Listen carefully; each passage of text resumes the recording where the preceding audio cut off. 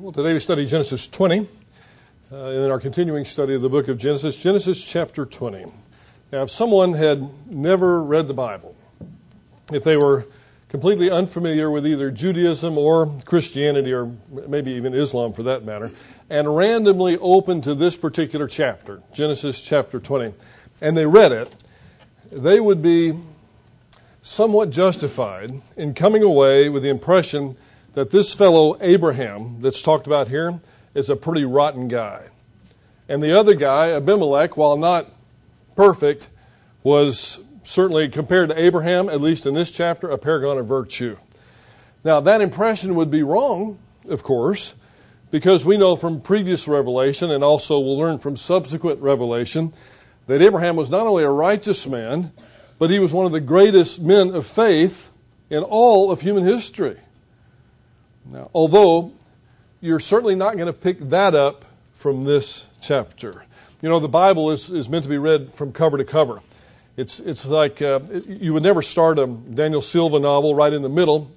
You would think that would be silly because you would know the context. You would know what was going on. You would know how the characters had been developed, or any other novel for that matter. But sometimes people just do that randomly with their Bible study, and they just pick a particular chapter. Well, if you happen to just do this insane method of, I'm just going to pick a chapter, open it up, that's going to be my scripture reading for today, you need a little context. Otherwise, you're going to come away thinking Abraham is not so great a guy at all. Now, you're not going to pick up the fact that he is a friend of God, that he is one of the greatest men of faith from the Old Testament at all from this chapter. Now, it's true. It is very true that those for whom God has done much should live in a way that is consistent with what God has done for them. It's true that we who have been saved by grace through faith alone in Christ alone should live in a way that's consistent with our position in Christ. That's true. And it's also true that the believer has the responsibility to live righteously and to perform good works over the course of their life after salvation. All three of those are true.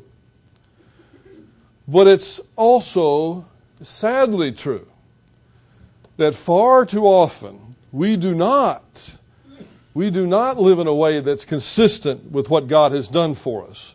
We do not live consistently with our position in Christ, and we do not live righteously and perform good works that are frankly expected of us as a believer. Now, I want you to listen so very carefully to this. This is critical for today's lesson, but it's also critical because of the point in which we find ourselves in terms of theological development in the church at this particular point in time. Listen so carefully. There is a difference between positional righteousness, which is ours the moment we place our faith in Jesus Christ, and experiential righteousness that comes when we walk in faithful obedience to Him. There's positional righteousness that is ours at the moment we place our faith in Christ. We are positionally righteous. We are justified. We have been declared righteous at that particular moment, and we can never lose that. There's a difference between positional righteousness and experiential righteousness. There's a difference between our position in Christ and how we live out that position. Two different things. They're closely related, to be sure, but they're also distinct. Now, if you listen to some of the more popular preachers, whether on radio or television today, you're likely to hear that there is no distinction between positional righteousness and experiential righteousness. That when one is in a right relationship to God, at least they're in a right relationship to God positionally, then they will inevitably, key word, they will inevitably follow Jesus Christ and walk in fellowship with God. That one inevitably leads to the other. Some of them go so far as to say that if you're not living a life of faithful obedience to Jesus Christ, if you've not submitted every area of your life to His Lordship, then the probability is you're not saved at all. These men are not intellectually challenged at all. They're not stupid. They're not foolish. They're frustrated. These great preachers are frustrated at the behavior of many in their congregations who claim that they've accepted Christ, but they're living in such a way that doesn't at all reflect God's righteousness in their life. It's frustration. If you listen to their stories, I'll mention him because he's a national figure, John MacArthur. John MacArthur didn't used to hold this particular view that I just mentioned to you. He didn't hold it until after one day he looked out at his congregation, which was full of a lot of, I think in his terminology, Hollywood types out in Los Angeles. And they said they were believers, and they were they were living like anything but. And it frustrated him badly, almost to the point there where he was going to quit. His board talked him out of quitting. He goes up into, I think, on Bear Mountain in his cabin, writes, if I understand the story right, writes the gospel according to Jesus and comes down with a different view. But it wasn't theologically based, it was experientially based. It was based on frustration.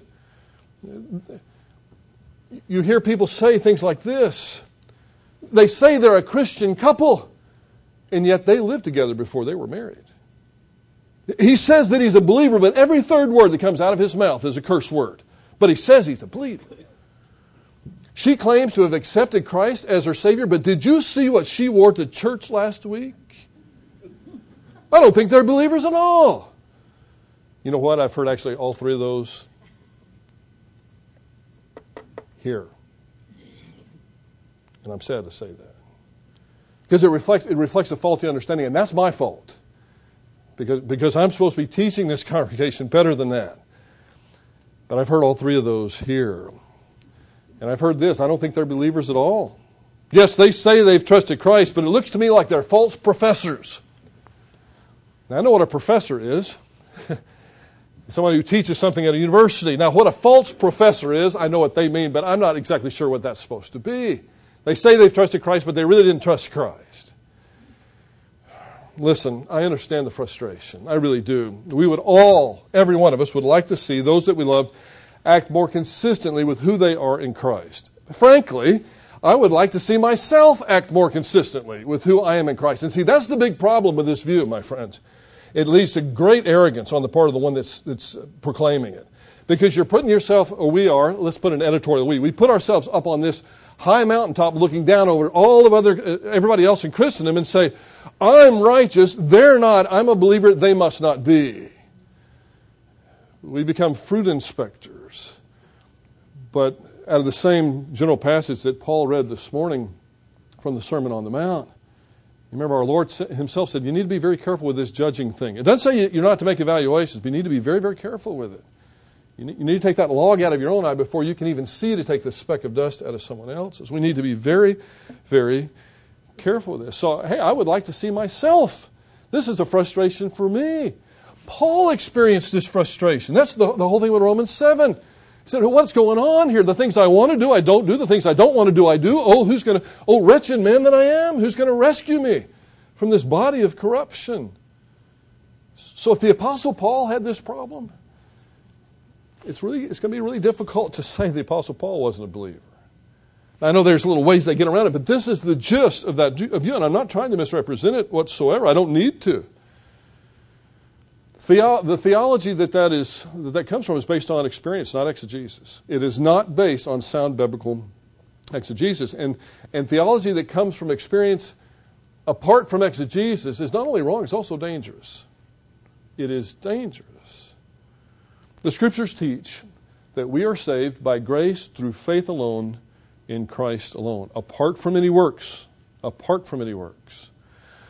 But the Scriptures also clearly assert that it's the believer's responsibility to walk in faithful obedience to our God after we're saved, and that there are consequences both to faithful obedient behavior and behavior that's not faithfully obedience. There are consequences to how we live. Good works are expected of the believer. But moral living does not get me saved. It does not keep me saved. And the lack of moral living doesn't mean that I'm not saved. Now, please, I am not advocating immoral living. I'm not advocating bad behavior in any way. I'm not a fan of antinomianism. I'm not a fan of licentious behavior. I'm not a fan of couples living together before they're married. I'm not a fan of bad behavior, bad vocabulary. I'm not a fan of inappropriate dress. But I am a fan of rightly dividing the word of truth and using the Scriptures to determine our theology, not my experience to determine my theology. That's what I am a fan of. So I need to be careful. Just because some behavior I observe in myself, and this happens. I talked to a young man one time that had done something that was pretty bad, frankly. This was something that might have even landed him in jail under certain circumstances. And he sat down with me and he said, Pastor, I don't even know if I'm saved. And he was weeping. I don't even know if I'm saved. How could I do that and be saved? I said, listen, have you trusted Jesus Christ to forgive your sins and to grant you eternal life? He said, yes, I have. I said, you're saved. You're not on your way to hell. Now, I wasn't advocating what he did. It was bad. It was real bad. And God, I'm sure God tore his tail up for it. But it saddened me so to see this poor young man so distraught that all of his theology changed because of his experience. No, the Bible says, believe in the Lord Jesus and you will be saved. For God so loved the world that he gave his only begotten Son, that whosoever believeth in him should never perish, but have everlasting life. We don't want to import material and then front load the gospel with all these works. The Bible says specifically salvation is by grace through faith alone in Christ alone. Let's don't make it harder than it is. It's not like God's up in heaven trying to get us on a technicality. There's nobody at the judgment seat of Christ that's going to come up, the great white throne, that's going to stand there and say, I don't really know what I'm doing here. I did, when I was a kid, I did trust Jesus Christ to forgive my sins and to grant me eternal life. And Jesus says, no, not actually. No, because you trusted me to forgive your sins and to grant you eternal life, but you never really recognized at that point you didn't make me Lord of your life. You cleaned up these areas, but you didn't clean up those, so no, I'm not letting you in. That's not Jesus Christ. If he says something, he's going to keep his word. And he said salvation is by grace through faith. Again, now none of us want to see bad behavior in Christians. It's bad testimony. It causes us incredible pain. But we can't say that just because someone's behaving poorly, then therefore they're not a Christian. Now, they may be or they may not be. And we're going to see something in this chapter that's going to set us on our ear. We're going to see a man who ought to be behaving righteously, behaving unrighteously, and one who you would think would be behaving unrighteously, the unrighteous one positionally, behaving righteous in terms of his experience. It's going to be backwards. Completely backwards from what you might think. This is important stuff. So we want to rightly divide the word of truth. Now, if you've ever wondered why so much of the Bible is devoted to a call to Christian living, then you already have the answer to a lot of this. You see, if it was inevitable that as a believer who is positionally righteous, and I will tell you this, I have trusted Jesus Christ to forgive my sins and to grant me eternal life. I have done that. Now, if you hang around me long enough, if you play golf with me, or heaven forbid if you go to a football game with me, which I'm banning myself from a long time, you may think, now wait a minute, I'm not sure that pastor's even saved. Don't laugh too hard, but I'm not sure he's even saved. But I am, because I know in whom I have believed, and I'm confident that he's able to guard that which I've entrusted him until that day. Some of you are laughing harder than others because you know me better than others. But I know you too. And there's times with all of us we'd say, that's not righteous behavior. But let's don't confuse righteous behavior with a position of righteousness and what our responsibility is. You see, because if it was all inevitable, I wouldn't have to be told in the Scripture to put aside all anger, malice, slander, wrath, and abusive speech from my mouth. If it was a sure thing, I wouldn't have to be commanded to do that. I wouldn't have to be encouraged to do it. I wouldn't have to be encouraged to flee fornication.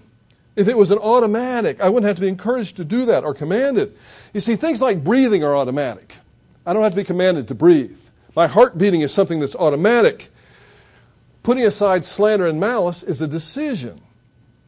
That's something I have to consciously decide to do. Now, I have help to do that through the indwelling ministry of the Holy Spirit, and it's not going to happen without His ministry. But He's not going to make me do it. Part of my nervous system makes me breathe. There's a part of my brain that makes me breathe. There's a part of my brain that makes my heart beat. Part of my nervous system. Those things are inevitable. The Holy Spirit is not going to make you obey. He's going to encourage you to obey. He's going to enable you to obey. He's going to do whatever He can to move you in a position where disobedience is uncomfortable, but He's not going to make you. He enables us. With all that in mind, we now come to a chapter that records a man of faith, a great man of faith, acting like anything but that. Now, this does not mean that he's lost his salvation since we last encountered him. It does not mean that he was never saved in the first place. You know, I had somebody tell me that David was never saved until after the Bathsheba episode. Somebody who held that particular view. Because they've got to, because if he was saved, he couldn't have done those things. They held that he wasn't saved when he fought Goliath. Who is this uncircumcised Philistine that taunts the armies of the living God? The battle is the Lord's. No. To say that, you'd have to say he wasn't saved when he wrote many of the Psalms. Let's don't be silly here. Yes, we all want good behavior. As a parent, I want good behavior from my kids. But I'm not going to hold it against them. Well, maybe you're not saved if you're doing that. No, have you trusted Jesus Christ? It's our responsibility to preach God's word to God's people for His glory. And we don't have any leeway whatsoever to change the message to fit us or to fit our particular audience. Yes, we need to minister to our culture, but we don't adapt the truth to the culture. We may adapt a preaching style or a form of music or something else to the culture, but the message has got to be the message. We need to do this. What this means in this chapter is you've got a man, Abraham, who's not acting consistently with his faith. And also, this chapter will also shine a light, I believe, on an area of Abraham's life that needs correction. Maybe an area he needs to pray about a little bit, that the Holy Spirit would help him to change. Because this is the second time Abraham's going to make this same big mistake. And in fact, I hope that you've been with us for a while, because this is the same mistake that he made back in Genesis chapter 12. And this chapter is going to presuppose that you've already read that chapter, because this account is going to be a little bit less detailed. As the narrative opens, we find Abraham on the move here. Abraham was what we might call a rancher of sorts. He had flocks and herds, and flocks and herds need water and they need grass. And so in that period of time, it's not like Abraham owned a ranch and he could send part of his flocks over here for a time and then water these other areas and then a few years later move them to another spot. When the water dried up and when the grass was all eaten, then Abraham had to move his flocks and herds somewhere else. And that's what we see him doing as this chapter opens. He's on the move. He and his family are on the move. And this particular move sets the stage for the second abduction of Sarah by a pagan king. And once again, as he did in chapter 12, Abraham has put the promise in jeopardy. If Abimelech, this pagan king, has sexual intimacy with Sarah, it could be said later on that the child that Sarah will bear was not Abraham's at all, was not the child of the promise at all. It was Abimelech's child. So you see the dilemma that Abraham is placing himself in. Read along with me the first 7 verses. Now Abraham journeyed from there toward the land of the Negev and settled between Kadesh and Shur. Then he sojourned in Gerar. And Abraham said of Sarah his wife, "She is my sister." So Abimelech king of Gerar sent and took Sarah. But God came to Abimelech in a dream of the night and said to him, "Behold, you are a dead man because of the woman whom you have taken, for she's married." I love that phrase. You're a dead man. Now Abimelech had not come near her. And he said, "Lord, wilt thou slay a nation even though blameless? Did he not himself say to me, 'She is my sister'? And she herself said, 'He is my brother.' In the integrity of my heart and in the innocence of my hands, I've done this." Then in verse 6, then God said to him in a dream, "Yes, I know that in the integrity of your heart you have done this, and I also kept you from sinning against me. Therefore I did not let you touch her. Now therefore restore the man's wife, for he is a prophet, and he will pray for you, and you will live. But if you do not restore her, know that you shall surely die, you and all who are yours." Now if you just had that, not even mention the rest of the chapter, you're going to think that Abimelech's the good guy and Abraham's the bad guy. Now, I want to tell you right now, there is no reason whatsoever to think that Abimelech was positionally righteous. He was a pagan Canaanite king. But he's acting positionally righteous. It's backwards. The one who's positionally righteous in this chapter is acting in experiential unrighteousness. And the one who's in experiential unrighteousness is acting positionally righteous. So are we to say, since the guy's acting positionally righteously, he must be a believer then? No. No, he's not. As far as I know, Abimelech never became a believer. So we need to be very careful here. We find Abraham, once again, a man of God trying to save his own skin in this chapter. In reality, as you can tell, what Abraham's done is tell a half-truth. Those of you that have read this chapter before, you already know that Abraham told a half-truth because Sarah was actually his sister. And Abraham was the brother of Sarah. They shared the same father. They had different mothers. So it's a half-truth. But he tells it in such a way as to be deceptive, so it turns out to be a lie. And most half-truths are, aren't they? Because we typically leave out that little bit of data that would get us in trouble, that would fill in the rest of the blanks, that little bit of data that may have made us look bad and the other person look good. And that's what Abraham is doing here. It is his half-sister. Now, later in the Mosaic Law, this kind of union would be prohibited. At this particular time, apparently it wasn't. But it's a half-truth. It's a deceptive half-truth, and it's a lie. Now, Abimelech is most likely a title rather than a name. And we're going to meet another Abimelech a few chapters from now, chapter 26, when Isaac's going to turn around and do the same thing. So it's probably a title, not a proper name. I can't say that with certainty, but probably. And it probably means something like royal father or the king is my father, or there are a couple other variations. But we're going to see Isaac meet another Abimelech, but it'll be another one. It won't be this same fellow. Now, the situation is much like what happened in Egypt in chapter 12, although there is one significant difference. The Egyptians were acting experientially in a pretty evil way. We find out from this passage that Abraham really had not much to fear from Abimelech or these particular people.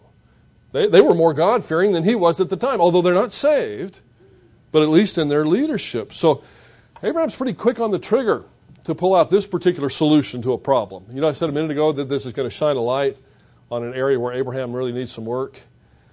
Now, granted, it's been a couple of decades since he did it before, and we can maybe say, well, once every couple of decades is not a real bad deal, but this is a pretty bad sin. And you would think that 20, 25 years worth of growth would have caused Abraham not to do the same thing, to have confidence in God. In the previous chapter, he just showed how he could rescue Lot from the total destruction of Sodom, Gomorrah, and the cities of the plain. I mean, it's one of the understatements of all time to say that God is brilliant. But one of the things he does here, I think, is brilliant. I'm so appreciative of it. In the Scriptures, we have certain great men and women of faith, great ones. And it seems as though some of the greatest of the men and women of faith, people like Moses and Elijah and Abraham and David, you know, they're built up as incredible people of faith that we should emulate. And then in almost every case, it doesn't happen with Daniel, and Joseph is debatable. But in almost every other case, you see great failures also recorded. It's like God's balancing the scales. Yeah, they're great people, but listen, they're not perfect. There's only one perfect one, that's Jesus Christ. So Father Abraham was not the Messiah. And we see that here. David was not the Messiah. And we see that as well. The Word of God came to Abimelech in a dream. After he takes Sarah, after this ruse, after this deception, which Sarah participates in, by the way. It's not just Abraham passing her off. Sarah participates in it as well. I still would like to hear the conversation that occurred after this whole thing was over. You know, with Sarah, you know, we've got to stop this. This hasn't worked out real well. But that's so after the deception, the Word of God came to Abimelech in a dream, and the message is pretty clear. You're a dead man. Now, sometimes boys on the playground like to say that, but when God says it, we might better pay attention. You're a dead man because of what you've done. Now, I don't know about Abimelech so much, but if I was, and God doesn't communicate this anymore, but if I did have a dream like that, and it happened to be a particular behavior that God wanted changed, I'm going to start changing it right then. I mean, immediately. Because it's one thing when little Johnny says it on the playground. It's another thing if the God of the universe who created you and sustains your life moment by moment, who keeps your heart beating and your lungs breathing. It's one thing when he says it. It's another thing. God explained to Abimelech that he had taken a married woman. Now, to take a married woman was a capital offense. And as far as I know, every ancient culture. Now, there may be one that I'm not familiar with, but as far as I know, in every ancient culture, adultery was a capital offense. It's going to be a capital crime later when the Mosaic Law is put into writing. So you see, there do appear to be certain things that are universally accepted as wrong. Taking an innocent life, stealing someone else's property, having sexual intimacy with someone who's not your spouse. These are things that you didn't have to wait for the Bible to be written for people to understand that these were wrong. There's a universal moral law. There are other things besides that, but there's a universal moral ethic, a transcendent moral ethic. And if there's a universal moral law, there must have been a universal moral lawgiver. C.S. Lewis's argument, the moral argument for the existence of God. It's my favorite, actually. It's one that you really can't get around.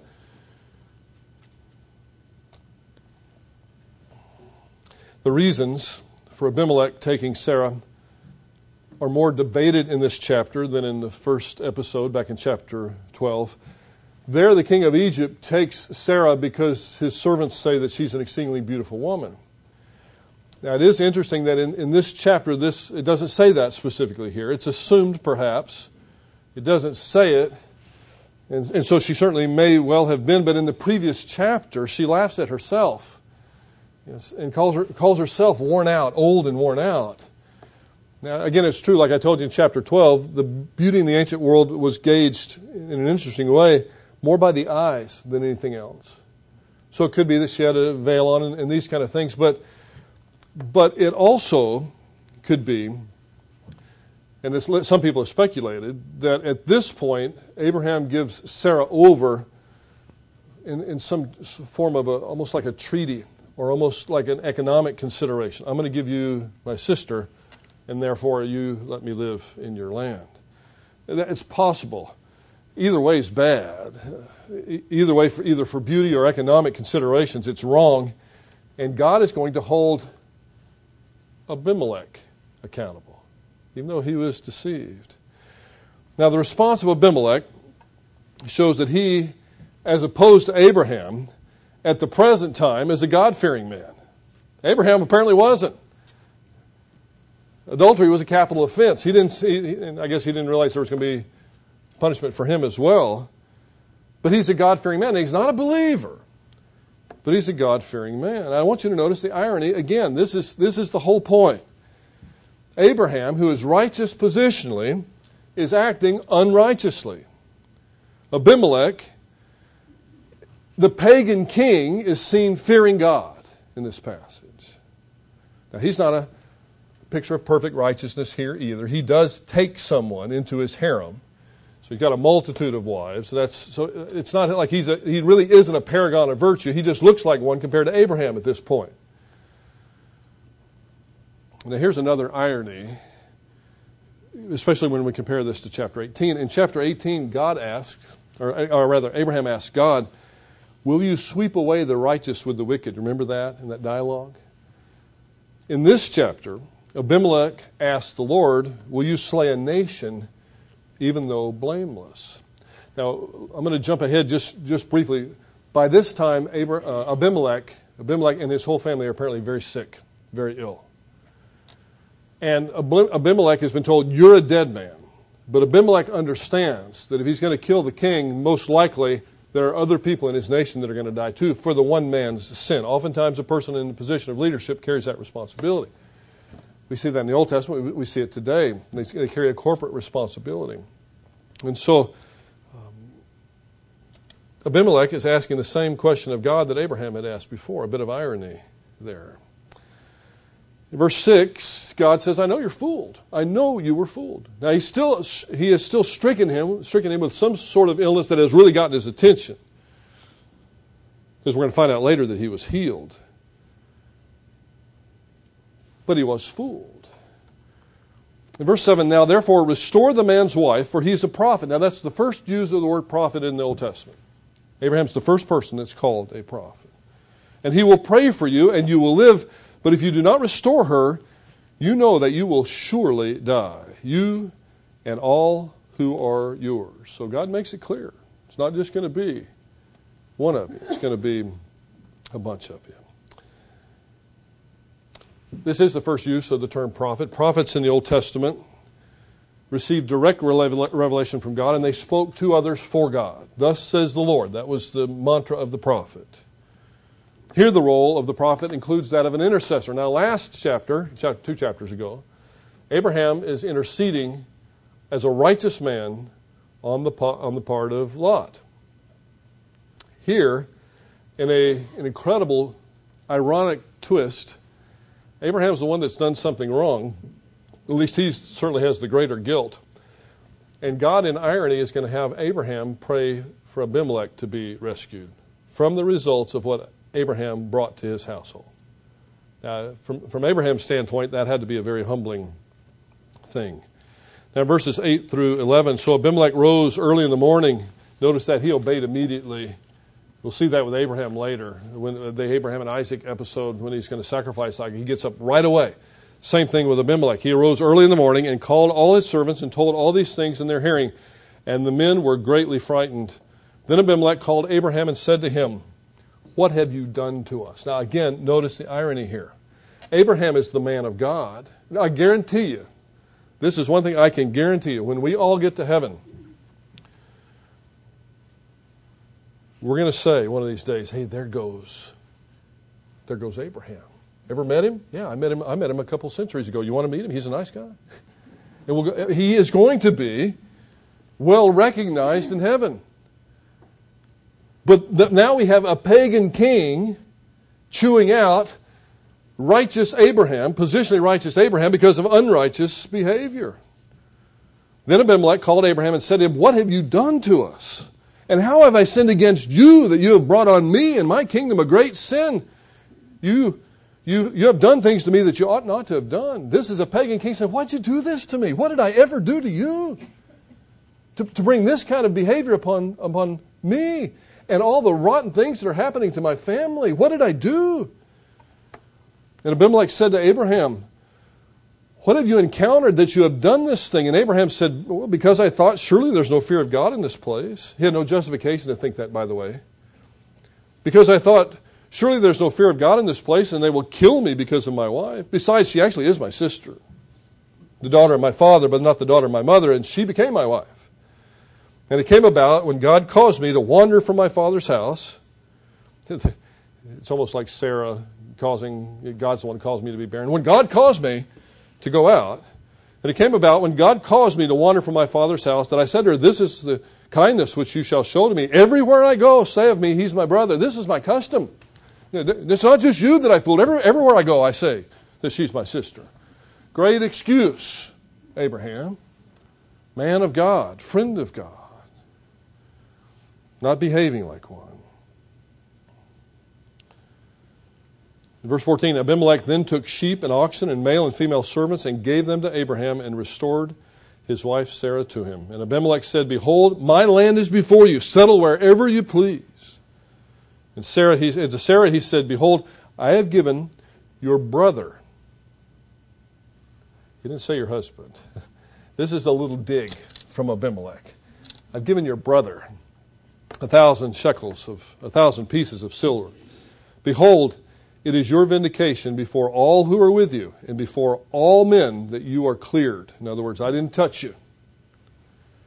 And Abraham prayed to God, and God healed Abimelech and his wife and his maids, so that they bore children.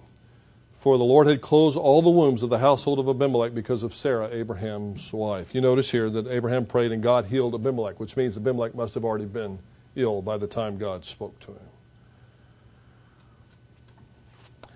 God doesn't rebuke Abimelech per se. But Abimelech sure rebukes Abraham.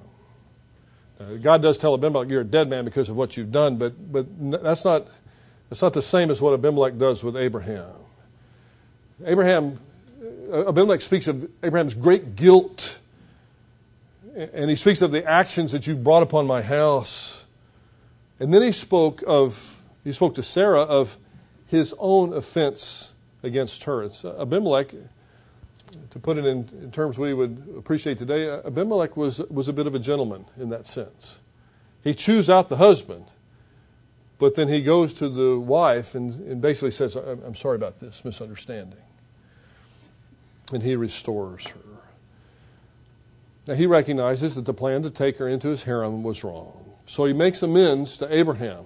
Same thing that Pharaoh did. Abraham messes up and he gets richer. He's got a special relationship with the Almighty. He makes amends by giving Abraham livestock and slave. Now these are things of wealth in the ancient world.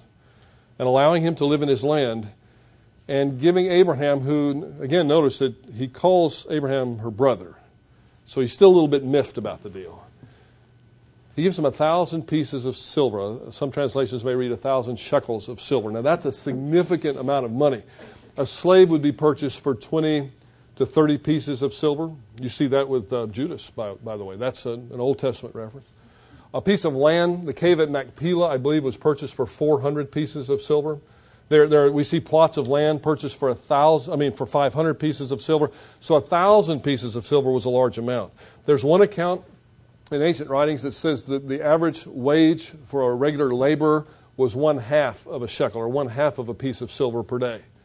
So this would be 2,000 days. That's a couple, 2 or 3 years worth of income. So it's a fairly large amount.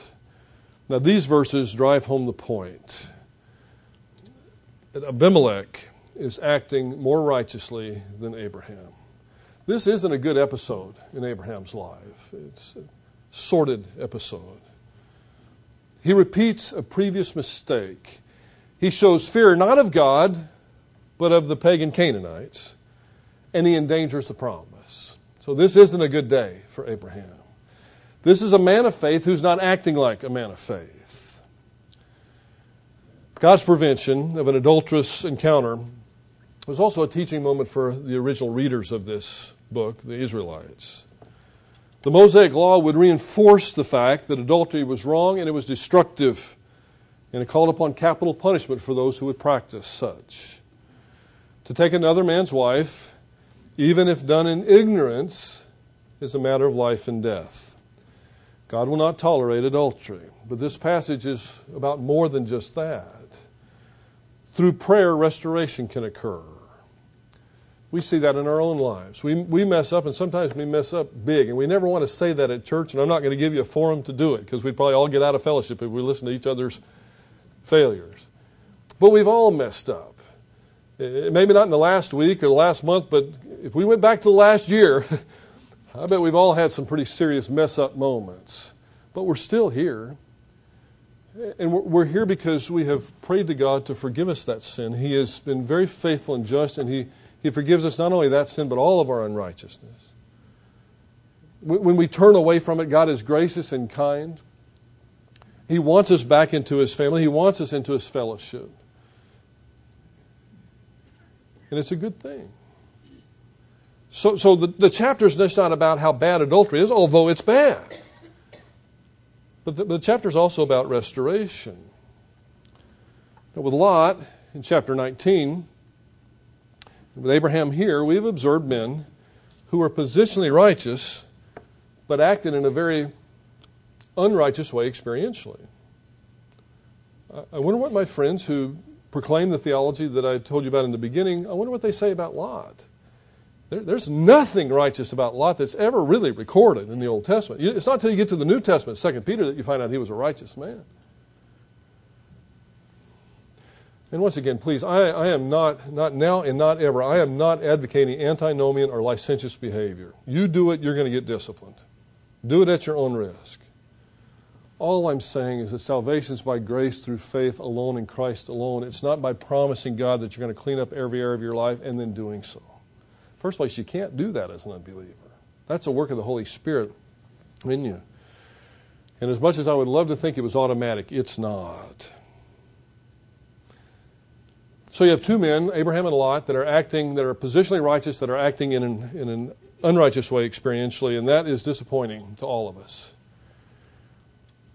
But we can't go, on the basis of that, we can't go beyond what the Scriptures say and say, well, then they were therefore not believers at this point in time. You see, we make one decision in order to become positionally righteous, one, at a point in time. And sometimes people say, how much faith does it take to be saved? It takes just a little more than no faith at all. they're not degrees of faith that get us saved. We say yes to God, and that yes may be a very faint whisper, but God the Holy Spirit takes that faint whisper of faith and magnifies and turns up the volume and makes it effective for salvation. Because none of us would have enough faith that was just faith. It's the right object. Theologically, we call that efficacious grace. God takes our faith and makes it effective for salvation. One decision at one point in time. And I assume that everybody in this room has made it. You certainly, I recognize, I think, every face here today. I know you've heard the gospel before. God did love you so much, in spite of who you were, in spite of sin that He knew that you would perform in the future. He loved you so much that He gave His only begotten Son. That was what was most precious to Him. He gave that so that we who were His enemies might have eternal fellowship with Him by grace through faith. I assume we've all made that single decision. Now, after we're saved, we have thousands of them. Thousands upon thousands upon thousands of decisions to make. It's like we don't come across crossroads every few years. We come across crossroads every day, all day long. Am I going to do this or am I going to do that? This is what God wants me to do. This is what I want to do that I think would bring me more happiness, because that's really why we do them. I mean, really, that's why we do it. Am I going to trust God to have my best interests in mind, or am I going to force this thing?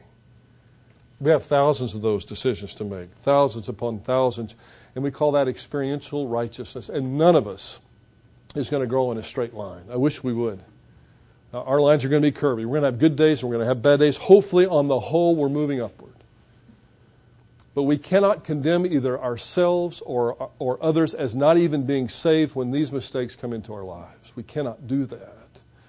Our God is a God of grace. He doesn't encourage mistakes, sin. He doesn't encourage sinful behavior. But He's really quick to forgive you if you'll just come back to Him. So we make thousands upon thousands, if not millions, of decisions over the course of our life with regard to experiential righteousness. And yes, sometimes we fail. We all do. But that doesn't mean that all is lost. God is faithful, and He will restore the believer who acknowledges his sin and guilt.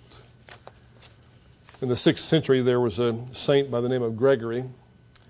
No offense, but Calvin called him the last of the good popes. He said this, he prayed this: Almighty God, who seest that we have no power of ourselves to help ourselves, keep us both outwardly in our bodies and inwardly in our souls, that we may be defended from all adversities which may happen to the body, and from all evil thoughts which may assault and hurt the soul, through Jesus Christ our Lord. Heavenly Father, we are appreciative of the passage that You've given us for today. May we learn from it. May we be careful with our theology to take it from the Scriptures and not from our experience. And Father, we don't want to act in an unrighteous way. We don't want to bring shame upon You or the name of Christianity in doing so. We don't want to be poor ambassadors for You. But I know it happens from time to time. Help us not to be discouraged and think we either weren't saved in the first place or lost our salvation. Help us to confess our sins, knowing that You're faithful and just to forgive us our sins and to cleanse us from all unrighteousness. Help us to be quick to walk back in fellowship with You so that we could have our walk restored with You. We pray that the Holy Spirit would work on us from the inside out to change us into who You want us to be. And we'll ask it in Jesus' name. Amen.